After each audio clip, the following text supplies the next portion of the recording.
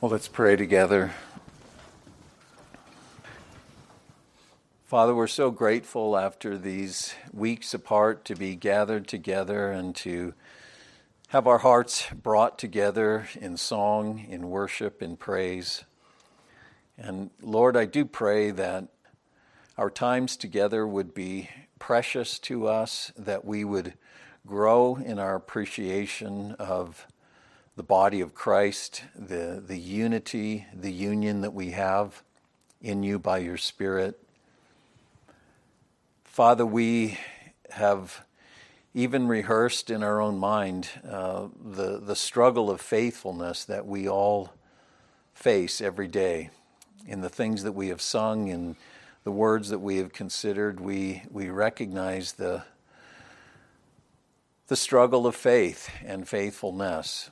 And as we consider Israel's journey from the Red Sea to Sinai and the test that you put in front of them, I pray that we would be profited from their experience as we consider their struggle and their failure in the light of your abiding faithfulness. Though Israel would and did fail to fulfill its calling, its vocation on behalf of the world, Israel's God proved steadfast. He proved faithful. And Father, by your own power, by your own sovereign goodness and love for your creation, you did in the fullness of the times cause Israel to become Israel indeed. And through that one, the faithful Israelite, to see to it that the promise to Abraham would be fulfilled, that through him and through his seed, all the families of the earth would be blessed. And we come to you, Father, as that God, the God of Abraham, Isaac, and Jacob, the God of the sons of Israel, the God who led the people through the wilderness, the God who led them all the centuries in Canaan, who drove them from the land into exile,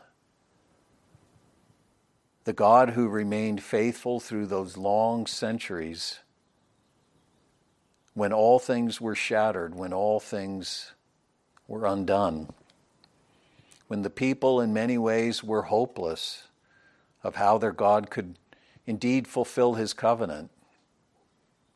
But you called on them to wait and to believe, to trust, and to know that somehow you would arise because you are the faithful God, the one who is unchanging in will, purpose, goodness, loving kindness.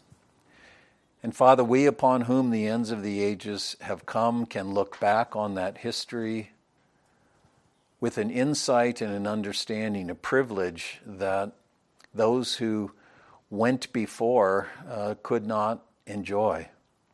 They only saw dimly with the hope of a God who would prove true. But we have seen that faithfulness fulfilled in the power wielded in the cross of Christ and the power of his resurrection. And as people who claim his name, as people who stand in his life, I pray that the faithfulness, the joy, the peace, the conviction that was to govern your people in the time of promise would be all the more the case with us who have seen that faithfulness fulfilled. May we prove to be a faithful people in our time, in our struggles, in our generation. So we ask that you administer to us now. As you led Israel in the wilderness, so lead us by your Spirit and build us up in this most holy faith. We ask these things in Jesus' name. Amen.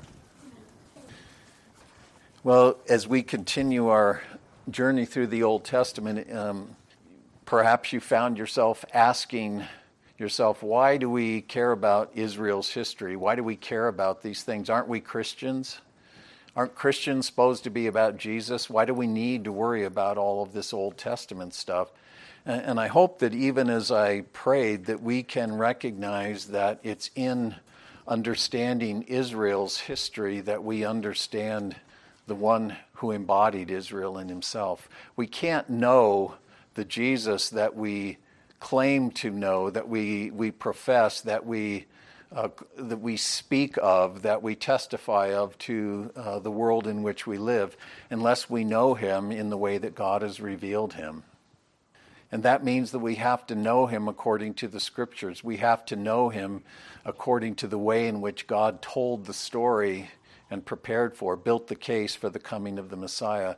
And so I hope as we, week after week, are kind of diving into this Old Testament story of Israel, that we're doing so with that mindset. Not just that this is a bunch of historical stuff that's very remote, very abstract. It doesn't really pertain to us. Or if it does, only in some kind of, remote ethical way. Israel was to be faithful, we're to be faithful, end of story. But that we really see this as the unveiling to our hearts and our minds of the Lord Jesus Christ, the one whose very existence and life defines us. We, as his people, are collectively the fullness of him who fills all in all. And so I pray that we consider these things with in the way that the Spirit would have us to, which is in a way that unveils to us and enriches for us a true sight of the Lord Jesus Christ. But the last time that we were together, then we considered Israel's exodus, which had its apex at the Red Sea and God rising up to destroy this great opposing power that was Pharaoh and the Egyptian army, and Israel's Song of Moses, the Song of Moses, which was their praise of jubilation, this kind of climactic celebration of the God who'd proved faithful to Abraham, Isaac, and Jacob, liberated his people, brought them through, destroyed the powers that were risen up against them. But we find then from that time of the Red Sea episode, a passing of 3 months before Israel arrived at Sinai. And their journey to Sinai, or to Mount Horeb, was according to God's own appointment. Remember when he had met Moses there at Horeb with the event of the burning bush, he said, "When you go back and you bring the people out, then bring them to meet me on this mountain." And so their destiny was to return back to Horeb, where Moses had encountered God, and there have the covenant relationship that God had established with Abraham, Isaac, and Jacob confirmed to them. As I said before, what happens at Sinai, what we call the Mosaic Covenant or the Sinai Covenant, was just the ratifying, the confirming of that covenant relationship with the sons of Israel that God had made with Abraham and Isaac and Jacob.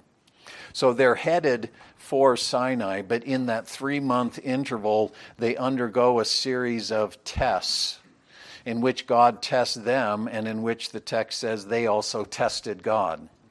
There's a kind of trying of this relationship. Israel is the only begotten of God, the monogenes, the elect son of God, right? Go and tell Pharaoh, Israel is my son, my only begotten son. Let my son go that he might worship me in the wilderness.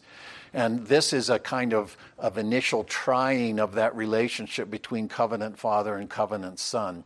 And it unfolds in a series of 5 distinct tests. And that's what I'd like for us to consider today. This takes us from the last part of chapter 15 through the 18th chapter. So, as I said, God's elect son needed to be formally joined to him in covenant union. That's what Sinai is all about. But there's a process of getting to Sinai and approving a testing of God that actually becomes Israel's own test of itself, a way in which it comes to understand itself better in the light of its relationship with God and understand God better as well. So these tests, as we'll see, openly demonstrated Israel's heart towards God, which wasn't good, which wasn't sound. As these tests also showed God's unwavering commitment to his covenant and its promises and its purposes.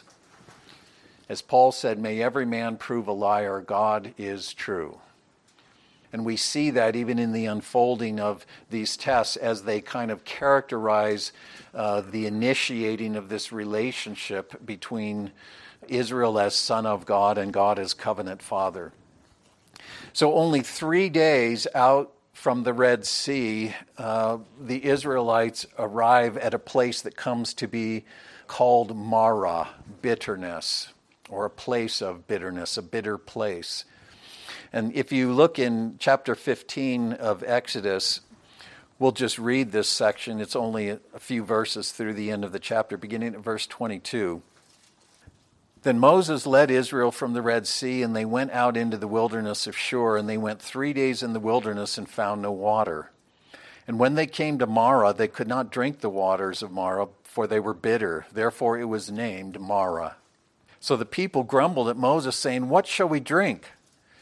Then Moses cried out to Yahweh, to the Lord, and he showed him a tree, and he threw it in the waters, and the waters became sweet, purified to where they could be drunk.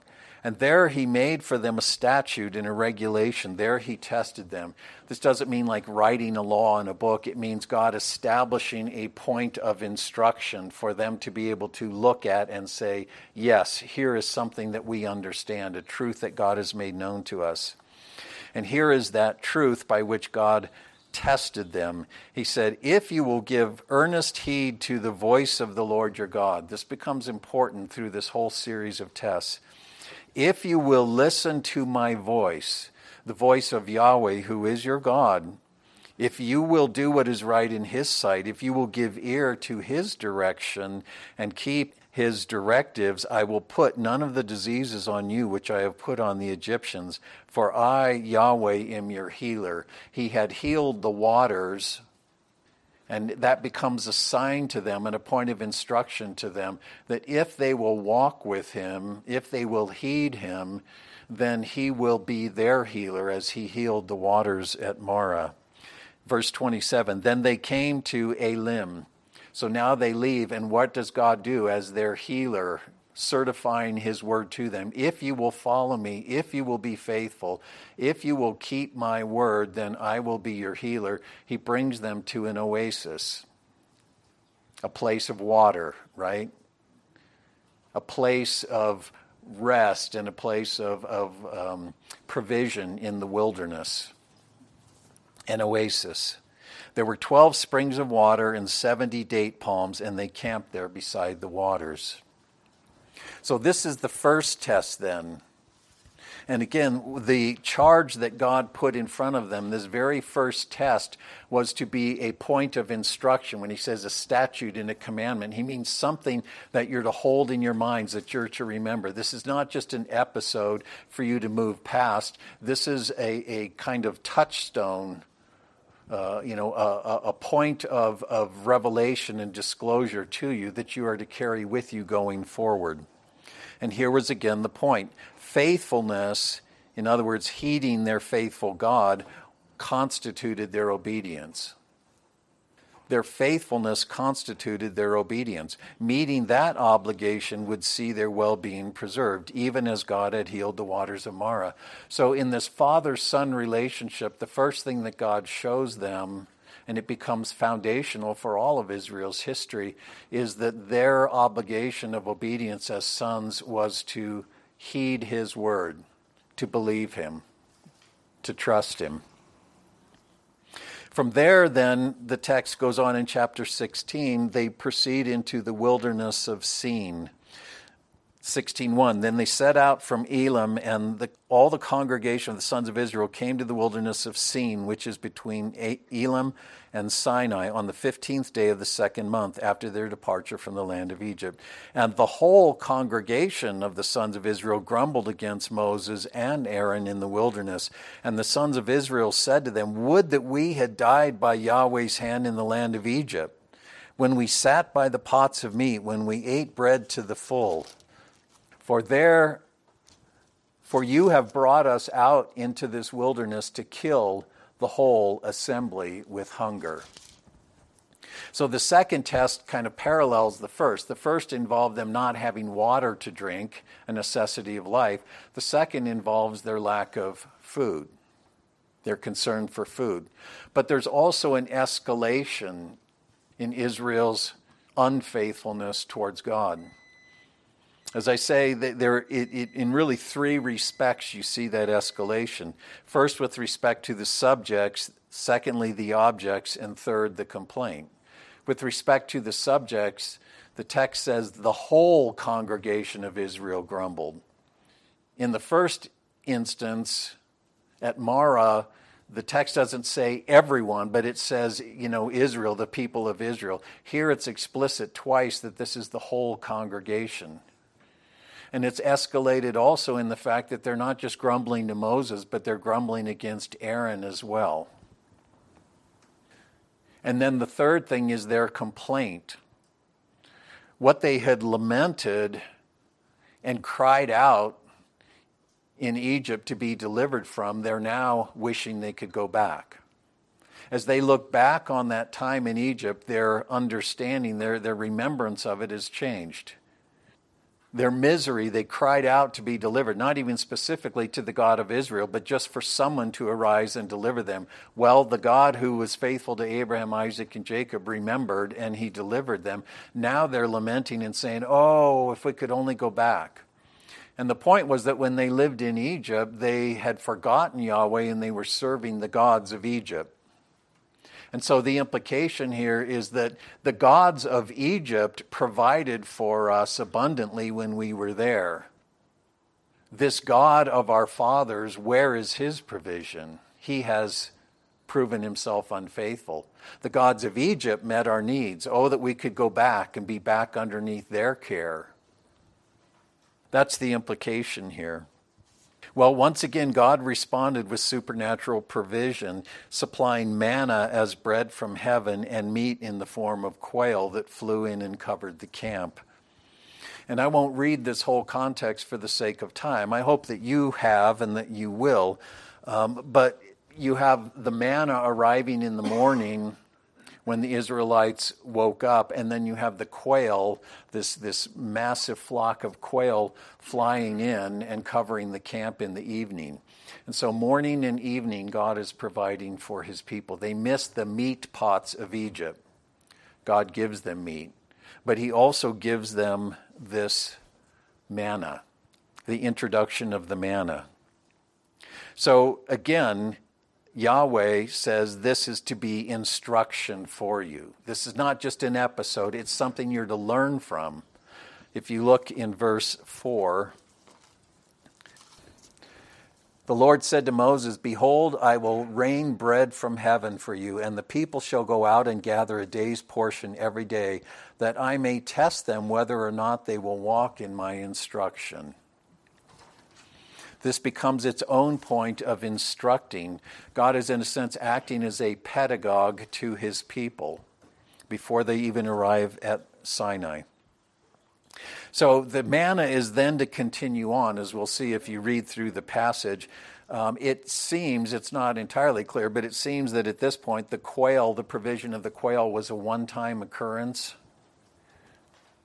But God providing quail will arise again later in Numbers when the people are again complaining. The second time God provides quail, it's as a judgment, a punishment of them. They're saying, we have nothing to eat. All we have is this manna. We're sick of it. We need something substantial to eat. And God says, I'll give you something to eat. And he sends quail and he says, you'll eat it not for a day, not for 2 days, not for a week, for a month, till it's coming out of your noses and you're choking on it because you did not believe me. So quail will emerge later. Here God provides it as a way of feeding his people. Later on it becomes a sign of judgment. But what I wanted to focus on for this part of it is the manna and then the Sabbath that comes from that. Manna is introduced as God's heavenly food. It's something that is otherworldly, both in its form and its appearing. The name manna comes from the Hebrew expression manhu, what is it? And they ask that question. When it appears, they say, what is it? Which obviously means they've never seen it before. They don't know what it is. It's not a natural earthly food that they're familiar with. And it appears in the morning as the dew evaporates. It's left on the ground. Manhu, what is it? Supernaturally provided by God. It couldn't be cultivated. It couldn't be preserved. And God says, this will be your daily bread. You will rise in the morning. It will be there. You will gather what you need, and the one who gathers much won't have too much. God will see to it that what that one gathers is enough for him and his household. The one who gathers little won't have too little. Each one will have enough for, a full portion for the day. God will provide what is needed for their daily bread. But it will come every day. They can't store it. They can't preserve it. They have to trust God every day. And I'm glad that you had Dylan read that passage from Deuteronomy 8, because that idea of God providing daily and the bread that he ultimately gives is the living upon his word, that trusting moment by moment by moment. That becomes a huge issue. Even in Jesus' testing, as I hinted even in my prayer, and I know I've said it before, Jesus comes as the embodiment of Israel, and he is tested in his own testing as the nation was tested. Them for 40 years, him for 40 days. And if you look at the 40-day testing in the Synoptic Gospels, the way in which Jesus is tested and the way in which he answers Satan is according to the ways in which Israel failed. He responds from Deuteronomy. He responds from God's response to Israel. So where I'm going specifically here is that Satan says to him, Jesus, it's been 40 days and he's hungry. A great understatement, right? And Satan says, if you're the Son of God, command these stones to turn into bread. God would not want you to be hungry. I mean, how make these stones into bread? It is written, man does not live by bread alone, but by every word that proceeds out of the mouth of God. He answers in exactly the same way that Moses convicted the people of Israel, because they did not answer their need in that sort of way. They cried out and they complained to God and they said, we're starving, we're going to die. He doesn't care. Where is he? So you have Jesus himself undergoing the same test of the need of bread, the need of provision, but trusting and waiting for God to provide in his time. And that becomes even central in the Sermon on the Mount and what we call the Lord's Prayer. Give us this day our daily bread. And we tend to think of it in terms of, okay, God's going to give me what I need to eat today, and it's not that it doesn't include that, but it goes beyond that. It's that God's provision is sufficient for each day according to his word. Man does not live by bread alone, but by every word that proceeds out of the mouth of God. And the sufficiency for each day is the trusting moment by moment in every circumstance that the God who has spoken is faithful. It's not about food per se. And that comes out again in this idea, teach us how to pray.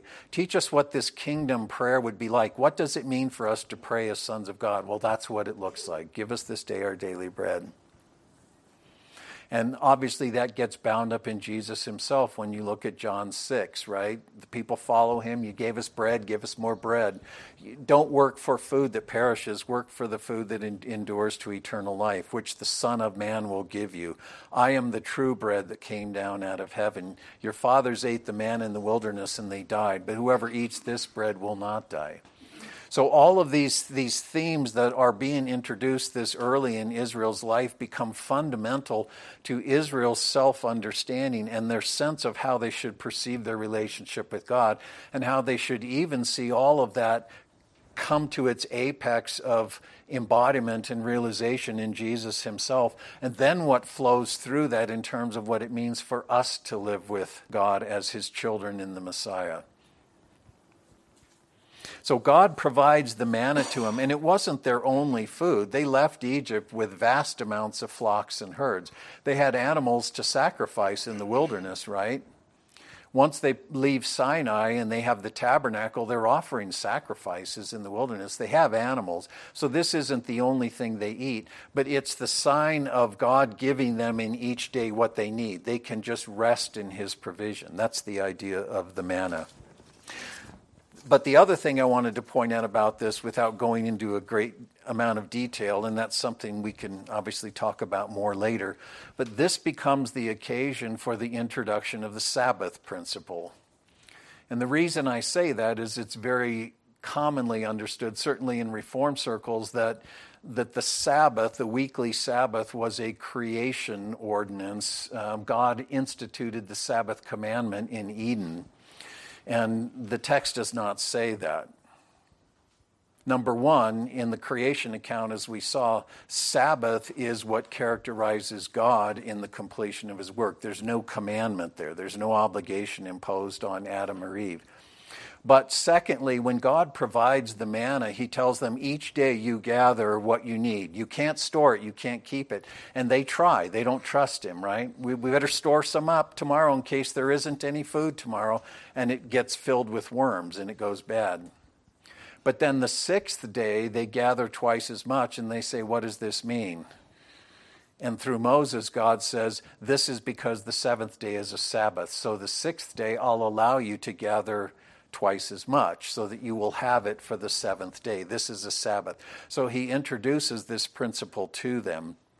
And I wanted to just point out a couple things again by way of reminder of this idea of Sabbath, is that it is a creation principle. It wasn't given as a creation commandment to Adam and Eve, but it is a creation principle, as we saw, in that Sabbath speaks of completed order and God's administration of that order. The seventh day, which is this unending day, when God has completed his work, he rests. And the idea of rest is not taking a nap or not doing anything. It's in the ancient world the idea of a king taking his throne to begin to administer his reign over the kingdom that he has established by his labor. A king would go out, fight a war. You know, the sweat of his army, the conflict of his army would establish for him a kingdom, and then he would take his throne and begin to preside over it. And that's the idea of rest.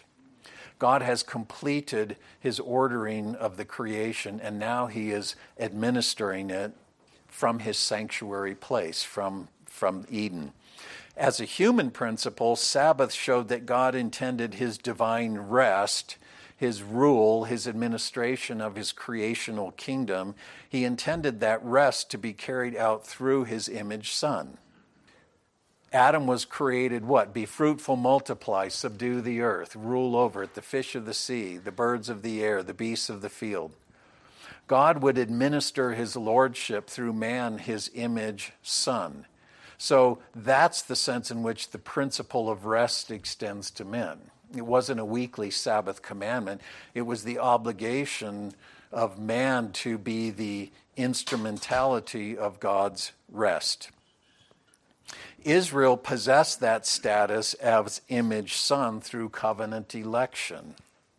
So Sabbath was to be at the very heart of Israel's life with God. We'll see that it will be ratified as fundamental to the Sinai covenant, but the relationship that Sinai governed is more importantly. And because that covenant relationship involved cohabitation, God dwelling with his people in that land, that's what the covenant was all about. Sabbath was to be the defining principle of Israel's life in God's sanctuary land, just as Sabbath had been the principle in Eden. Israel being with God in Canaan was a kind of prototypical return to Eden. And we talked about how even the language of Canaan is the language of Eden, right? So Israel was to be a Sabbath people, and we think about a 1 day and 7 Sabbath, but that was just one tiny piece of Israel's Sabbath obligation. You had festal Sabbaths, you had the 7th year Sabbath, you had the Jubilee Sabbath, which was the Sabbath of Sabbaths. Israel was to be a Sabbath people because they were God's image son, administering his kingdom in his name and his authority. That's what Sabbath was all about.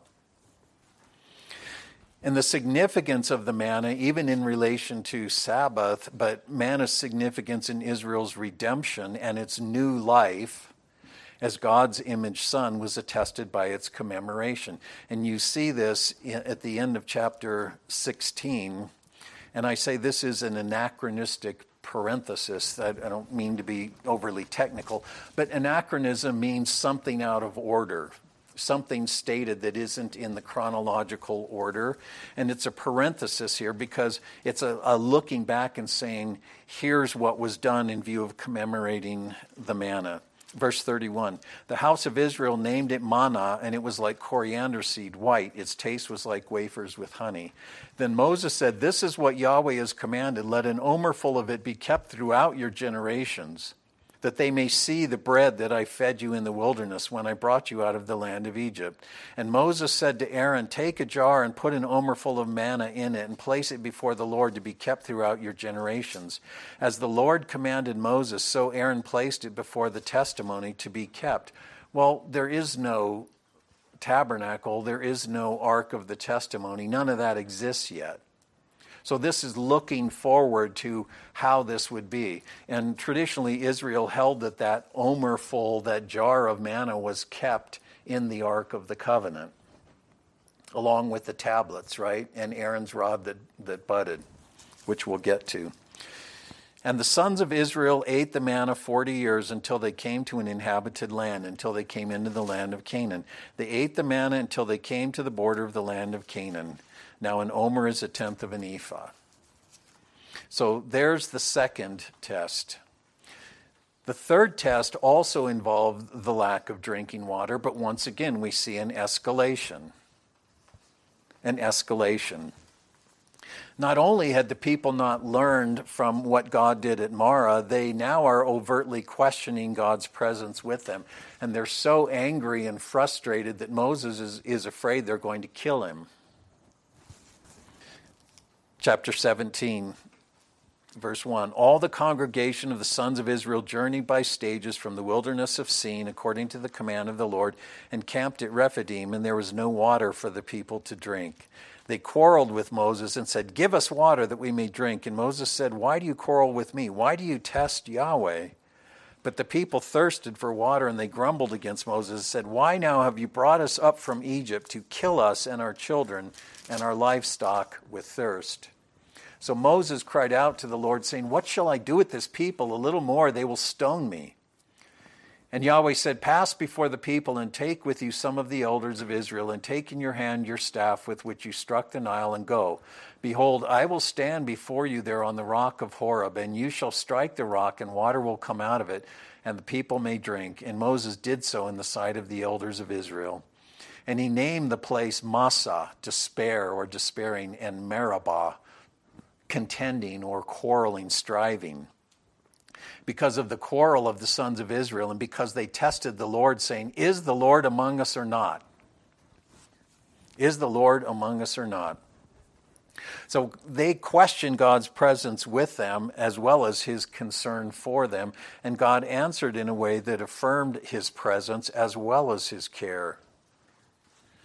The text says that Moses struck the rock that God was standing on. Now, we don't know how he appeared. God's standing on a rock, God is spirit, how does that work? And the text doesn't tell us. But the sons of Israel obviously recognized the fact that the person of Yahweh was present in association with that rock that Moses struck, and the water came forth from it. And that also became a hugely significant thing in Israel's tradition and its sense of itself, its sense of God's nearness and provision. Edmund Clowney says this in his book, Preaching Christ in All the Scripture. God, who is the shepherd of his people, not only leads them through the wilderness, he stands in their place that justice might be done.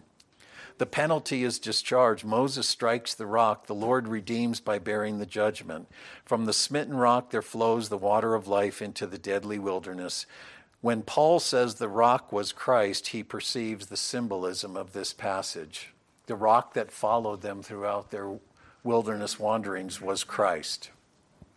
Now, he's not saying literally, but he understands the symbolism of this and how these things came to be embodied and fulfilled in Jesus himself. So that's the third test. The last two involve Israel's faith in God's commitment to their protection and preservation. Why is that important? Because they're the Abrahamic people. God made a covenant with Abraham that through him and his seed, all the families of the earth would be blessed. And he promised not only that he would do that work through them, but that he would dwell with them. He would be their God, they would be his people. And he's promised also to Abraham a place where he will dwell with them. But that place is a foreign land to the Israelites, and it's an inhabited land, and a land that is not going to just yield itself up to them, right? So if they're to inherit what God has pledged to them, they're going to have to gain victory over the inhabitants of the land, as well as anyone else who would oppose them in that process. They're going to have to fight battles against human enemies. And these two tests are putting in front of them the need to trust God for that.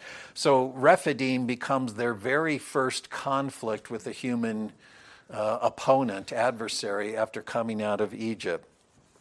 And it was a battle with the Amalekites, here called Amalek. Now, it's not Amalek, but if you know who Amalek is, he was actually a descendant of Esau. And Amalek and the Amalekites descended from him become so crucial in the history of Israel as, in a sense, representing the human or being the human embodiment of opposition to God and his covenant and its fulfillment, and so to God and his people. This battle and its outcome echoed and reaffirmed Jacob's triumph over Esau and was profoundly significant, as I say, in the development of the biblical storyline. What we saw with Jacob and Esau, remember chapter 32, Mahanaim, the two camps? We saw that Jacob gains the triumph over Esau entirely by God's hand. Jacob doesn't do anything. God gives him that triumph over Esau. And so it would be at Rephidim with the Israelites, here with the Amalekites. The Amalekites, again, represent, here they're opposing God's people as they're seeking to make their way through the wilderness. But this happens over and over again throughout Israel's history. Amalek and the Amalekites come to embody this opposition, this human opposition, the serpent seed versus the seed of the woman. I will put enmity between your seed and his seed, the seed of the serpent. And you see that remember when Saul is stripped of the kingdom, God tells him to do what? Go out and utterly destroy the Amalekites. See, part of this context here is the instruction to Israel is, I will set myself against Amalek everlastingly. As I have defeated them here at Rephidim, as we're going to see, this is a sign to you that you must be hostile to them permanently. I will set myself against them. They represent an adversarial orientation towards me and my covenant and my purposes, the seed of the serpent.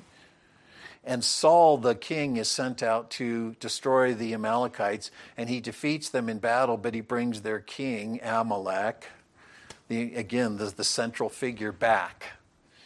And God says, why have you done that? You've disobeyed the word of the Lord. That's what Samuel says, right? Oh, I brought him back, to parade him and to do these. I brought all the animals back to sacrifice them.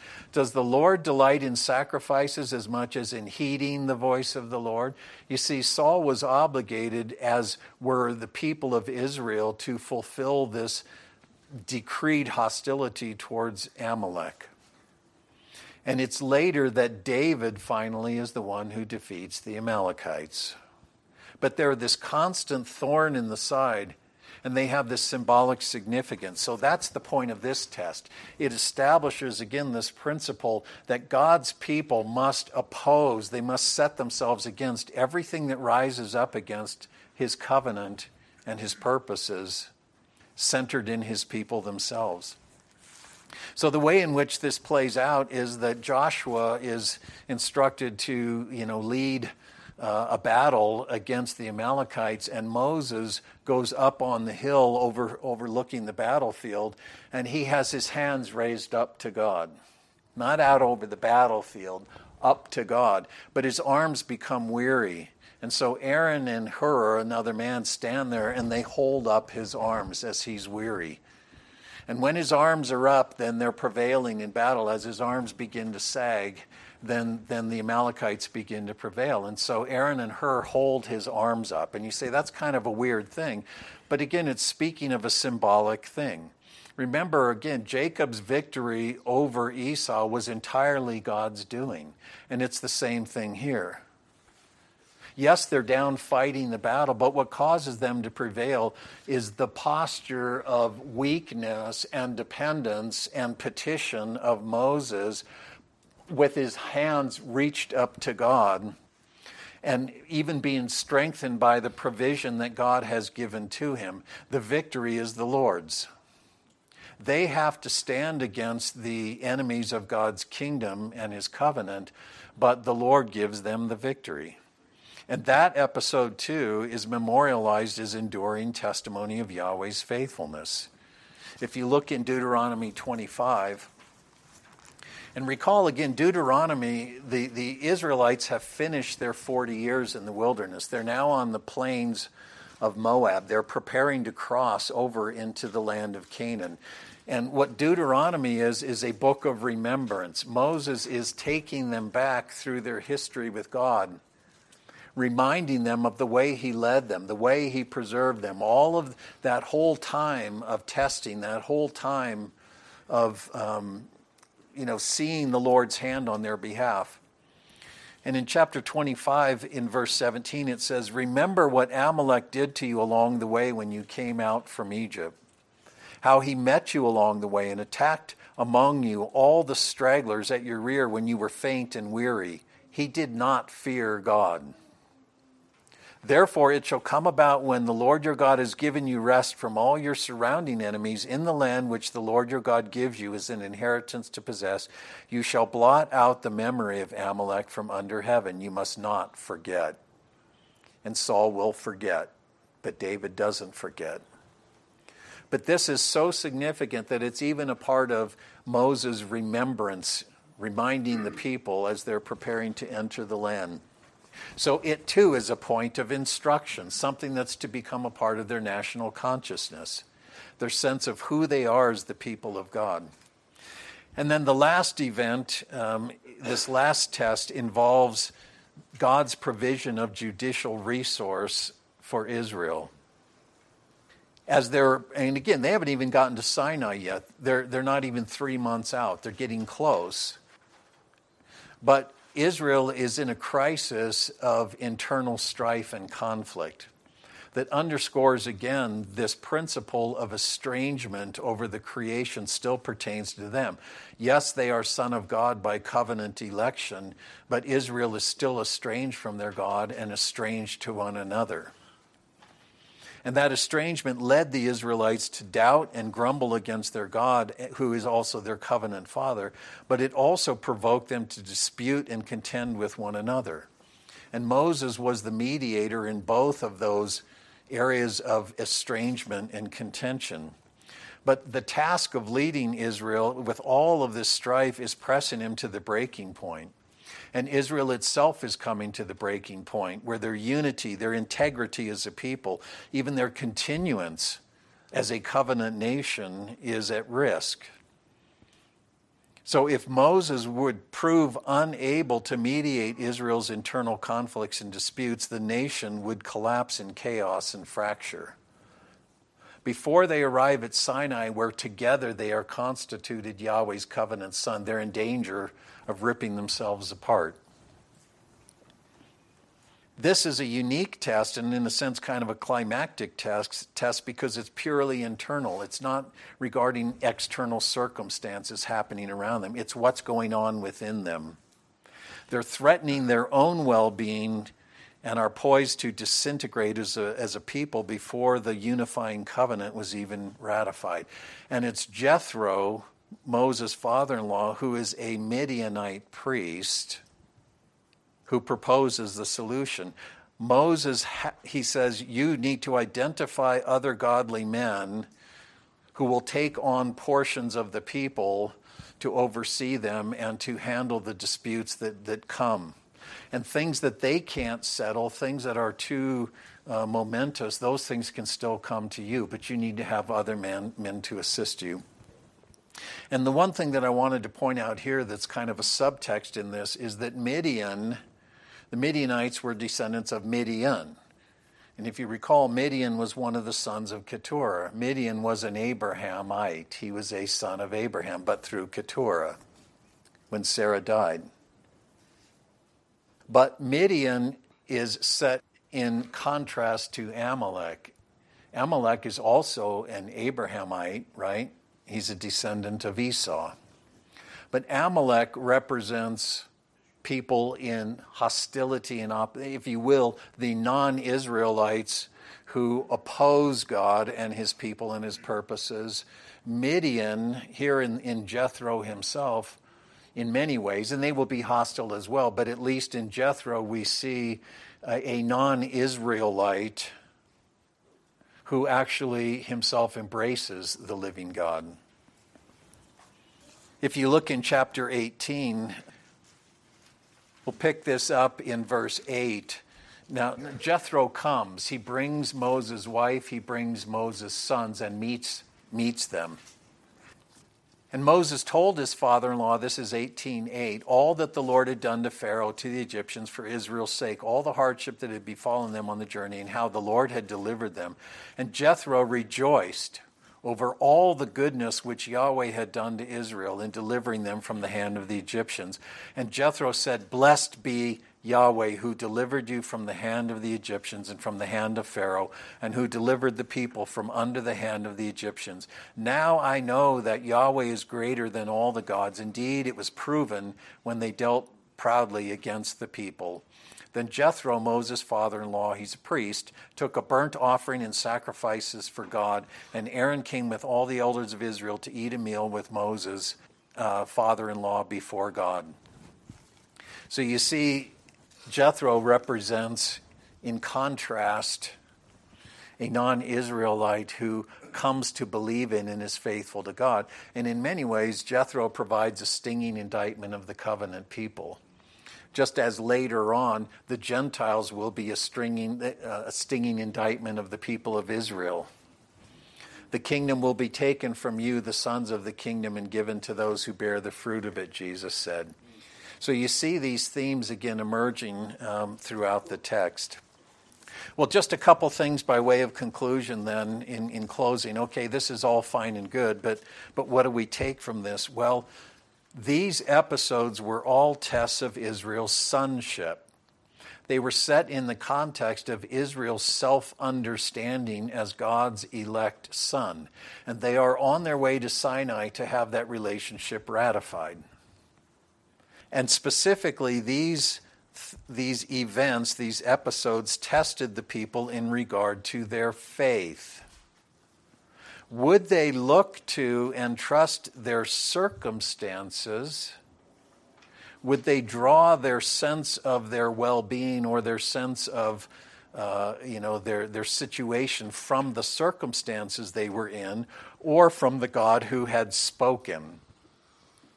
And if you look in the notes, I give you these references tied to each of these 5 things, in which the text specifically says this is a test whether the people will listen to Yahweh's word, whether they will trust his word, his instruction, or whether they will look to their circumstances. Will they trust what he has said, or will they trust what they're experiencing in the moment? And as this kind of comes to its apex as they arrive at Sinai in chapter 19, and we'll look at this the next time, but as they arrive in Sinai, you see in verse 4 it says, God speaking, and he tells Moses, thus you shall say to the house of Jacob, the sons of Israel, you yourselves have seen what I did to the Egyptians, how I bore you on eagle's wings, brought you to myself. Now then, if you will indeed obey my voice and keep my covenant, then you will be my own possession among all the peoples, for all the earth is mine. You will be to me a kingdom of priests and a holy nation. These are the words that you shall speak to the sons of Israel. Will you listen to my words? Will you keep my covenant? A covenant by which I am a father to you and you are my people, you are sons of God, or will you look to your circumstances? So would Israel walk by faith as true sons, resting in their father's word to them, or by sight, as all people naturally do? And you see in these tests of Israel's sonship, that they failed. They trusted they looked and assessed themselves based on their circumstances. And even in their victory over the Amalekites, they had a reinforced idea of the power of the sword, their victory in battle. That will become evident later on. As opposed to trusting Yahweh's hand working through weakness and petition. See, the victory wasn't the army down on the field. The victory was God working through Moses' weakness with his hands up to the Lord. But Israel is trusting in circumstance and in natural resource. So this failure, which is already now manifesting itself before they even reach Sinai, is the failure of its sonship. Israel is failing as son. But its sonship reflected the covenant behind it. It was a covenant election that made them sons, right?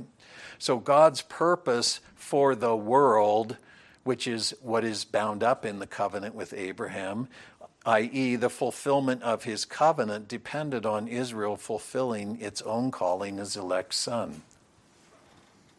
Israel is failing as son, but Israel fulfilling its sonship is critical to God fulfilling his covenant with Abraham and his purposes for the world. Should the Abrahamic people fail, God's purposes will fail. And that will become, again, a point of tension and a huge theme throughout the Old Testament scriptures. How will God keep his oath to Abraham with a people who cannot fulfill their covenant calling? So Israel is failing as covenant son, we see already here this early on, but the Lord of the covenant remained faithful. In each of these instances, God provided for them while they grumbled against him. Even when they said, let's go back to Egypt where we had it so good. God didn't say, forget it. I'm done with these people. And even later when he will say that, he still carries them forward. In each instance, God met his son's failure with his own provision, carrying them towards Sinai and their covenant destiny. He will prove faithful. Over and over and over again, he says, you need to take me at my word. Not what you see, not what you're experiencing. You need to take me at my word. I am faithful. Well, with that, let's then close in prayer. Father, this is an important lesson for us. We're not Israelites walking in the wilderness all those thousands of years ago. We can abstract ourselves from these circumstances. We can say these things have nothing to do with us. But we too face circumstances every day that tend to make us say in our hearts, if not with our mouths, where is our God? Is the Lord among us or not? How could this be? I am in need. I am in want. I'm thirsty. I'm hungry. How can this adversity be the will of my God? And Father, we too are very much inclined, even as people who have your Spirit and share in the life of Christ, even as true sons and daughters in him, we too have a propensity to walk by sight and not by faith. And even our prayers and our longings tend to be for temporal remedy, for you to put the Band-Aid on the cut, rather than to teach us to trust you and to walk with you in loving dependence and devotion. Should we be tested in the way that Jesus was with, take to yourself bread. God wouldn't want you to be hungry. Do what's necessary to get something to eat. Would we say, man does not live by bread alone, but by every word that proceeds out of the mouth of the Lord? Do we take you at your word that you are faithful, that you will carry us, that you will preserve us, that nothing will touch us in the sense that even if we lose our life, if we lose all things in the cause of our faithfulness, we have all things. As Paul said, having nothing and yet possessing all things. Poor yet making many rich. Having all sufficiency in all things, whether well-fed, whether hungry, whether in difficulty or in ease. Father, I pray that you would help us to be a faithful people, a people who know what you have pledged and who take you at your word, who are willing to walk out life knowing that our God is faithful and what you have begun you will bring to completion. And even if it costs us our lives, we nonetheless triumph through the blood of the Lamb and the word of our testimony. We are untouchable. Give us such faith, give us such courage of conviction, and Father, help us to be ministers of such courage to one another. Even as we think about how we pray for one another, how we pray with one another, how we stand together as your people unified. What does it mean for us to labor together to see every man grow up in all things into Christ who is the head? So help us in these things. We are most privileged to see your triumph in the Messiah and to be sharers in him. How much more ought we be a faithful people? How much more ought we be a people who take you at your word, having seen your word become yes and amen in Jesus our Lord. So help us in these things, strengthen us and build us up in this most holy faith. We ask all these things in the name of Christ our Lord. Amen.